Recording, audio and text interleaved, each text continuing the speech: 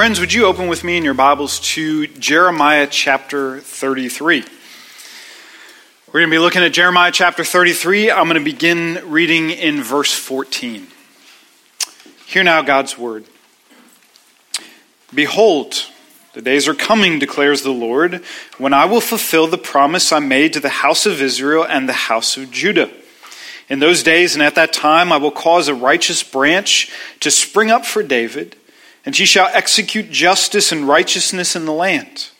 In those days Judah will be saved, and Jerusalem will dwell securely, and this is the name by which it will be called: the Lord is our righteousness. For thus says the Lord, David shall never lack a man to sit on the throne of the house of Israel, and the Levitical priest shall never lack a man in my presence to offer burnt offerings, to burn grain offerings, and to make sacrifices forever. The word of the Lord came to Jeremiah. Thus says the Lord, if you can break my covenant with the day and my covenant with the night, so that day and night will not come to their appointed time, then also my covenant with David, my servant, may be broken, so that he shall not have a son to reign on his throne, and my covenant with the Levitical priests, my ministers. As the Lord of heaven, as the host of heaven cannot be numbered, and the sands of the sea cannot be measured, so I will multiply the offspring of David my servant, and the Levitical priests who minister to me. Let's pray together.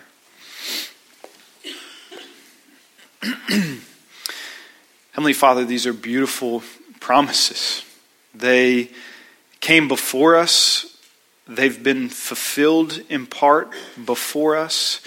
They will be fulfilled more fully at an hour that will come like a thief in the night. I pray that we as a people who live between promises that we have already and that are not yet complete, that we would enjoy them, we would relish in them, that we would live with all their benefits. We plead with you in Jesus' name. Amen. Well, friends, we just read a word of prophecy, right? God, through the prophet Jeremiah, he is telling us something that is going to happen in the future. But like most biblical prophecy, when we read it, the picture is actually a little bit fuzzy. We get some of the details, but it's hard to know exactly what the prophet is talking about and exactly what we are supposed to expect. And because that happens when we read Jeremiah, and it actually happens anytime we read prophecy, I want to do two things this morning. I want to spend some time first giving us one approach by which we can interpret the prophets. When we go from here and we're on our own and we're reading anywhere from Isaiah to Malachi, the major and the minor prophets and other places that prophecy exist in Scripture, I want us to be as equipped as members to be able to have access to those prophecies by using a simple tool and a simple approach to say, how do I understand this on my own? So that's the first thing we're going to do. We're going to study this approach. And the second thing we're going to do is enjoy the fruits of that labor. We're going to seek to do a word of application from this passage that comes from studying it through the approach that we're going to talk about. So the first thing we're going to do is talk about this approach to prophecy. There's a biblical commentator that I really enjoy. His name is Christopher J.H. Wright. He's written a very readable commentary on Jeremiah. So if you're looking for an extended study in this book after we're done with it, I commend to you Christopher J.H. Wright. He's got an excellent, very short commentary on this book. And what Wright likes to say as we go through the prophet Jeremiah is that prophecy always has three horizons. There are three layers of future that come to us when a prophet tells us what we should expect that is coming, that God is going to bring to us. I want us to just explore what each of those three horizons look like before we then turn those attention to our prophecy that we have in front of us. Every prophecy has three horizons. So horizon number one are the events that happen closest at hand. So, for example, God comes to Abraham, then called Abram, in Genesis chapter 12, and he says to Abraham, I am going to make you into a great nation. That's a prophecy that's given to Abraham, and Abraham can expect a first horizon fulfillment. The events closest to hand are that God will literally bring to Abraham a great nation. He's going to have a son who has 12 sons who become 12 tribes, and eventually we get to 1 Chronicles, and we have this great nation of Israel that came through Abraham based on the promise that God had given. So that's Horizon 1, the literal interpretation of events closest at hand. But of course, there is another horizon that is even more important than the first horizon, and that is Horizon 2, which means those events will be ultimately fulfilled in Jesus. So when Jesus came, he began to teach to the crowds, much to the chagrin of the Pharisees and Sadducees. Everybody who trusts in Jesus, everybody who comes to me by faith will, quote, recline at the table of Abraham, end quote. That's what Jesus said. In other words, yes, Abraham has this lineage. Yes, you have the ethnic people of Israel, but everybody who becomes a Christian, everybody who's born again, they're grafted into the people of Israel. And this great nation promised to Abraham was ethnic at first, but now it's spiritual today because we enjoy the benefits of being children of Abraham. What was ethnic has now become spiritual. So you see how these horizons are working, right? Abraham's had something that he expected. We don't know how much he knew about the second horizon, but he began to see within a few generations the fulfillment of the first horizon. But ultimately, Jesus showed us what its true fulfillment meant in him. And that brings us to Horizon 3, which takes it even further. This is the horizon that happens at the end of time. This is when what's been promised to Abraham and fulfilled in Jesus ultimately is consummated when Jesus returns again. And we read in Revelation chapter 7 that men, women, and children from every tribe, from every tongue, from every nation, from every era, they will gather together as the people of God, sons and daughters of Abraham, and they will worship God forever and ever and ever. Horizon 1, Horizon 2, Horizon 3. I was driving in the car with my 5-year-old son who has a really hard time saying tomorrow. He doesn't have that concept. So as we were riding in the car, he was saying to me, Dad, not today, and not another today, and not another today, and not another today, but then today we're going to go to heaven and we won't kill bad guys anymore. And I thought, this is absolutely right. My Gentile son, who has been born thousands of years from Abraham and Palestine and Jesus, he lives between Horizon 2 and Horizon 3. Jesus has come and Jesus is coming. And when the new Israel becomes the eternal Israel, worshiping God forever and ever and ever, my 5-year-old son will stand in her ranks, a son of Abraham and a son of God, and he won't kill bad guys anymore. That will be the ultimate fulfillment of Horizon 3 blessing in Abraham. Now, the beauty of this approach, seeing that this gets unfolded in 3 different futures, is that it serves as one big fat reminder that God actually knows what he's doing. He actually knows what he's doing. It doesn't always look that way when you're on the ground, when you're stuck between a horizon, but God always knows what he's doing. He holds time, he holds space, he holds nations, he holds kings, he holds presidents, he holds armies, he holds dynasties in his hand to do exactly what he wants to do. If you're Abraham and you're promised a great nation and all you get through Sarah is one son, it might not look that way on the ground, but the book of Genesis tells us, hold on. God will be true to his word and we will see these fulfillments come. The other beauty of this approach is that we can begin to practice it on our own when we sit with the prophets. We open up a prophet, we hear a word of prophecy, and we can ask that word of prophecy 3 questions related to the 3 horizons. Number 1, Horizon 1, what does God promise Israel?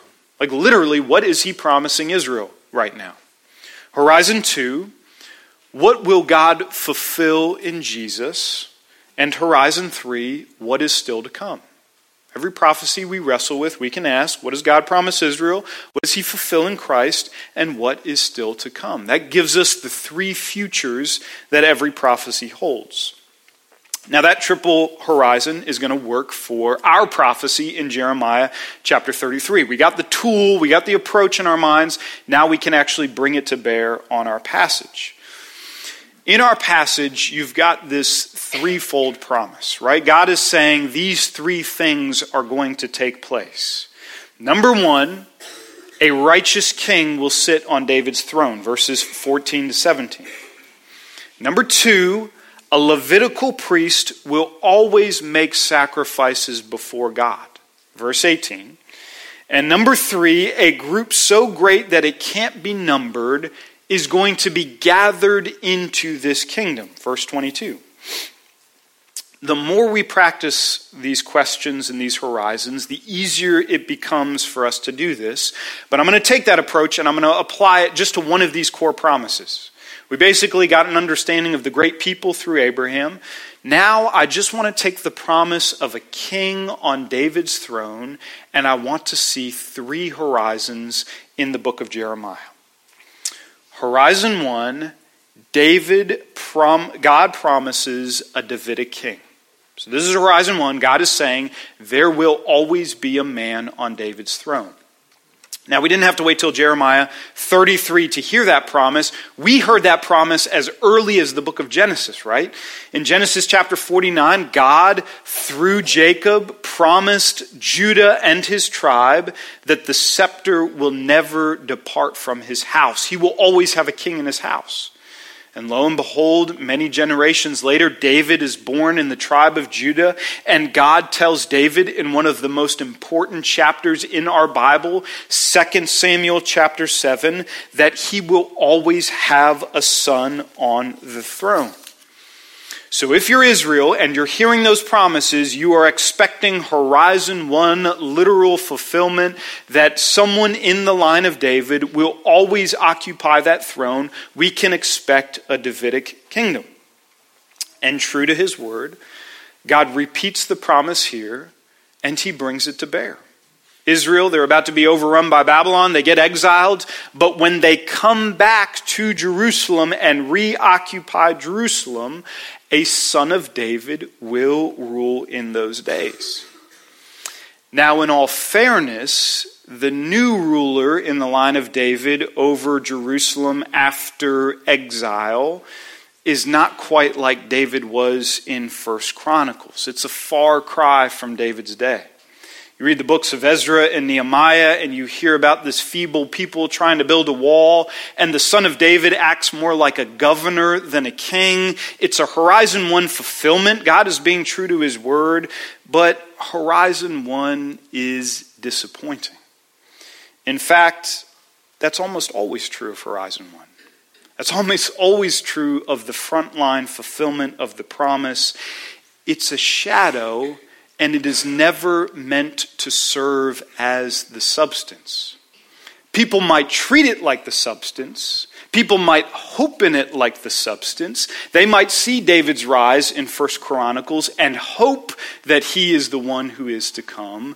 But Horizon 1 will always disappoint.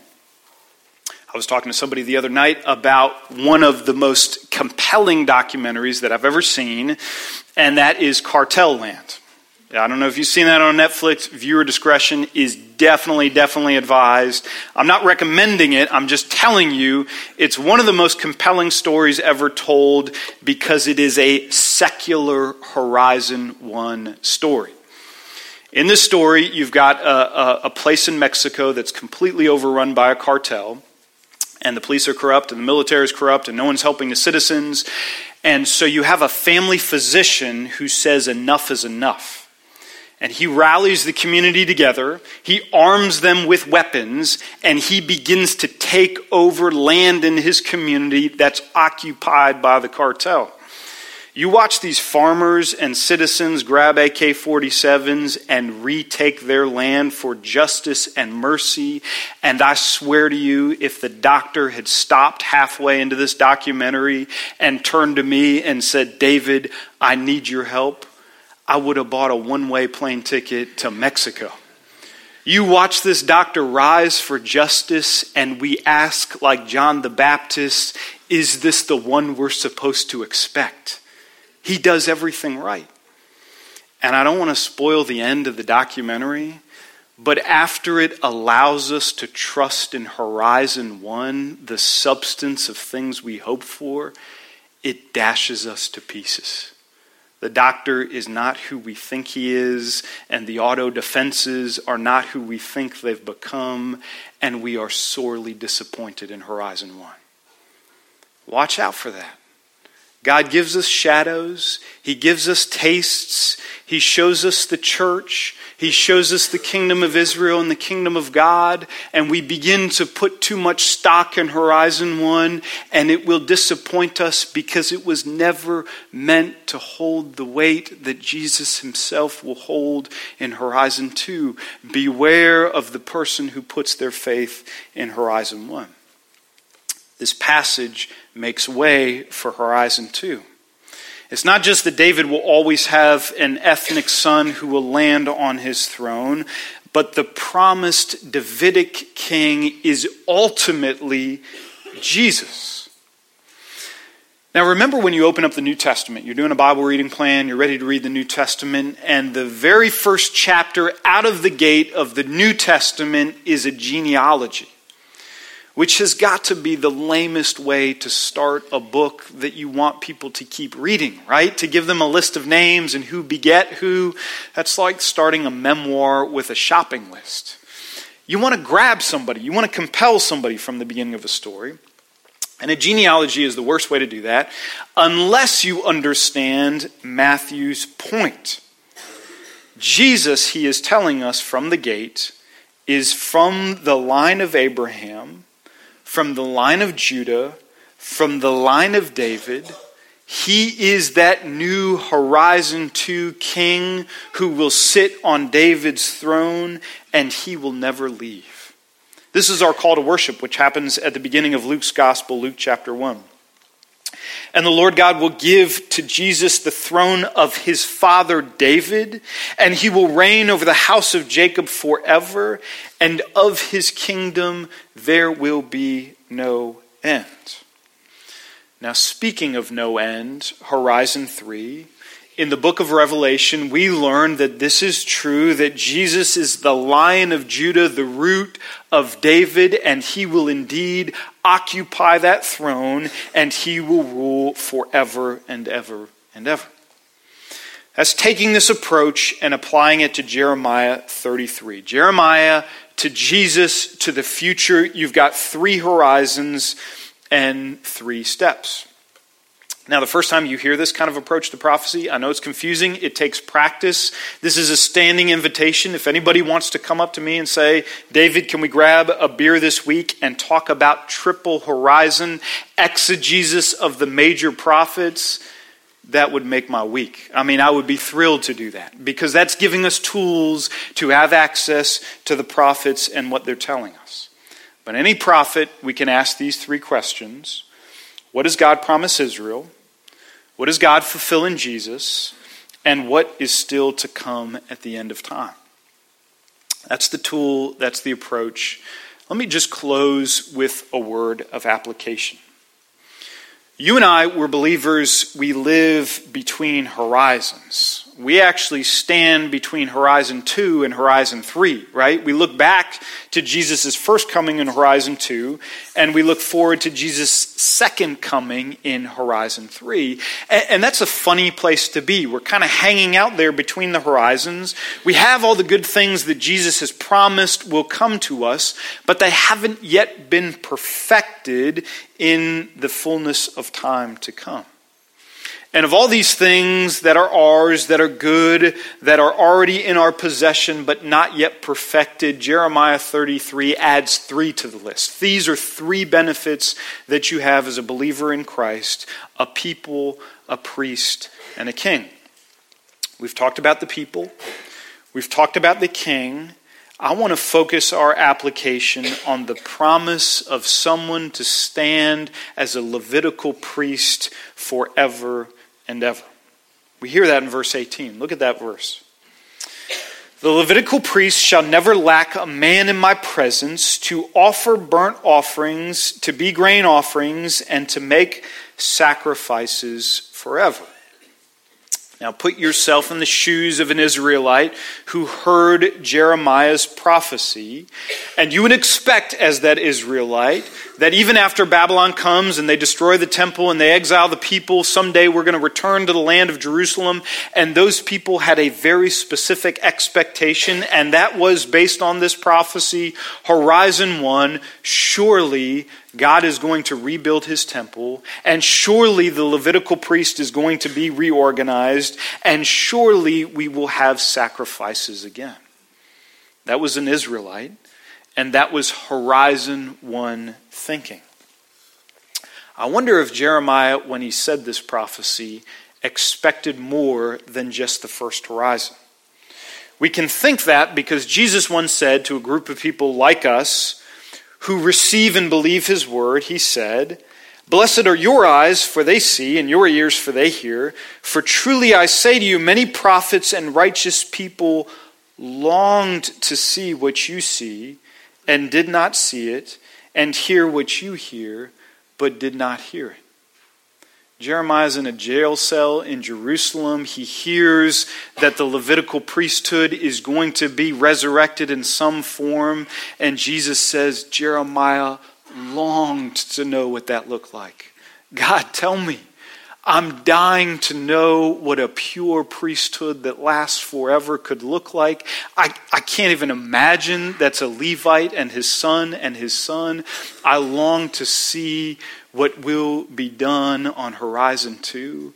And Jesus says, we see it. You and I see it. We have eyes to see. We have ears to hear. We know what Jesus has promised. That Jesus is the perfect priest who stands before God with the perfect sacrifice. That Old Testament priest that was so familiar to the Israelite, that was just a shadow. That was just a foretaste. That was just a taste of the first horizon.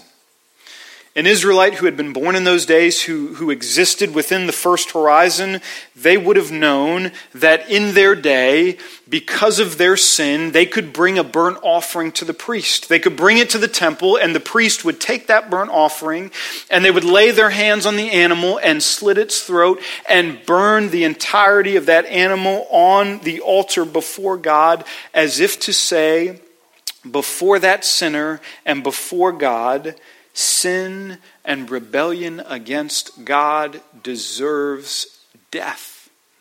To snub the creator of the universe, that is a capital offense.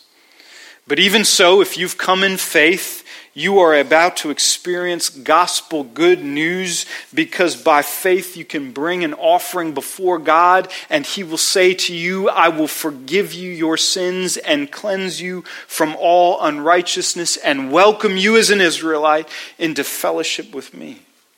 Horizon 1, it was a beautiful system before the people of Israel, and it was all about grace, but it was a deeply flawed system. Priests, they themselves were sinners. And before they could sacrifice on behalf of a sinner, they had to offer their own sacrifice for their own sins before God. A priest was a mortal person. A priest would die and had to be replaced by another priest. The sacrifices that were made, the burnt offerings, they had to be made year after year after year with no reprieve. Horizon 1 was a grace, but it was an appetizer grace. It was given to the people of Israel. It was designed to make them hungry for the main meal of grace that was to come. Jesus, He's not like the Levitical priests that had come before him and in whose shoes he fills. He's perfect, and he needs not make a sacrifice for his own stead.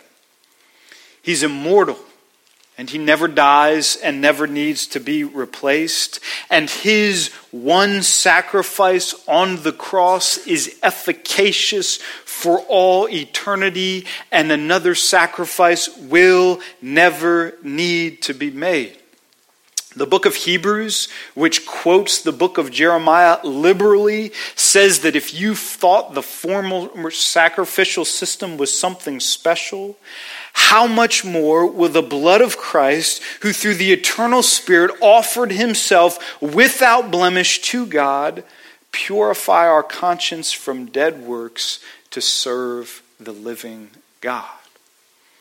You read your Old Testament and you taste the appetizer, and then you look back to the cross and you see the main meal of grace, the blessings that we enjoy today.